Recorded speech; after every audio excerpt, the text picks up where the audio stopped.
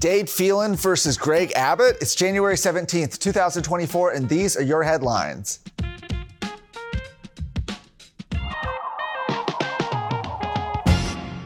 Interesting day today as we have campaign finance reports, which are filed periodically, coming out, and they can give you a little bit of an insight into the state of political races across the state. One thing that caught my attention early on looking through some of these reports today is that even as he fends off primary challengers, House Speaker Dade Phelan is sending campaign contributions to several members of the Texas House, even those opposed by Governor Greg Abbott.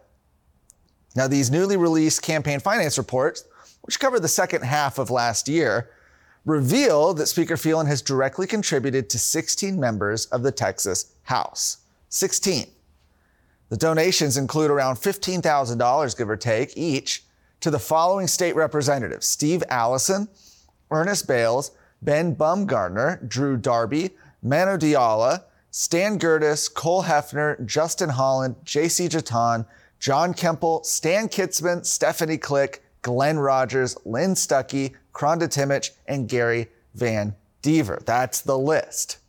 Notably, 6 of these members, Ernest Bales, Drew Darby, Justin Holland, Glenn Rogers, John Kemple, and Gary Van Dever, they oppose Governor Abbott's push for school choice legislation just a few months ago, killed school choice legislation in the House. And Abbott has already gone out there and endorsed opponents to both Darby and Rogers. And yet you have House Speaker Dade Phelan contributing to them, sending them money, putting him at odds with Governor Abbott. Certainly an interesting development. And in addition to direct financial support, some Republican incumbents are reporting in-kind polling contributions from Phelan. This means that Phelan's campaign paid for something for them. In this case, it would be polling, something of value, including, by the way, several House impeachment managers following the failed impeachment of Attorney General Ken Paxton. A lot of them were reported in late September, early October. Those members include State Representatives David Spiller, Charlie Guerin, Jeff Leach, Briscoe Kane, all who served on the impeachment board of managers. State Representative Andrew Murr, who led the impeachment, he was the head guy pushing for the impeachment of Ken Paxton, also reported nearly $14,000 in polling from Phelan just weeks before he announced he would not seek re-election. Isn't that interesting? So he did polling, then decided, you know what, it was time to hang it up. Very interesting development indeed. An update in the presidential race. You might have seen this. Senator Ted Cruz has now officially gone out there and has endorsed Republican presidential candidate Donald Trump following his major victory in the Iowa caucus earlier this week.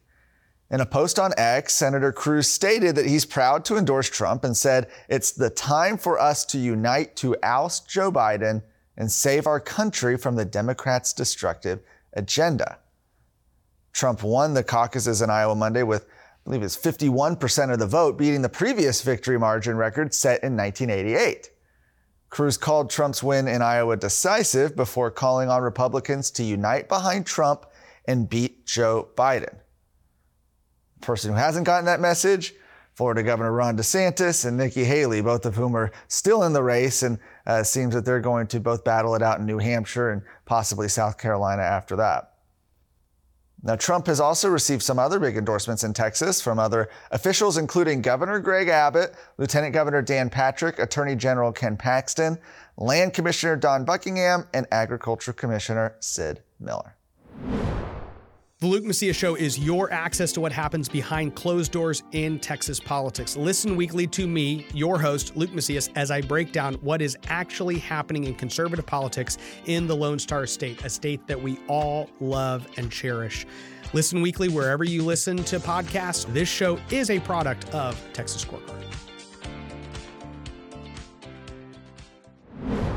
Unfortunately, another story about some bad behavior happening in Texas's schools. A Central Texas teacher is facing charges of having an inappropriate relationship with a student.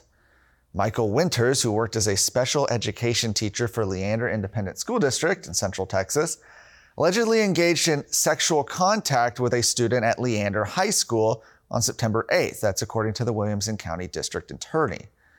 In a letter sent to parents, Leander High School Principal Chris Simpson said that the teacher was placed on administrative leave when the district learned of the alleged inappropriate contact, pending an investigation by police and Child Protective Services. Leander ISD told Texas Scorecard that Winters is still on administrative leave. The Leander Police Department also says they cannot release more information regarding the case because it's ongoing and it involves a minor. According to jail records, Winters was booked into Williamson County Jail on Saturday with a bail of $15,000. He later posted bail and was released the following day. According to state records, his teaching certificate is currently under investigation by the Texas Education Agency. You can find out more about today's stories at texasscorecard.com.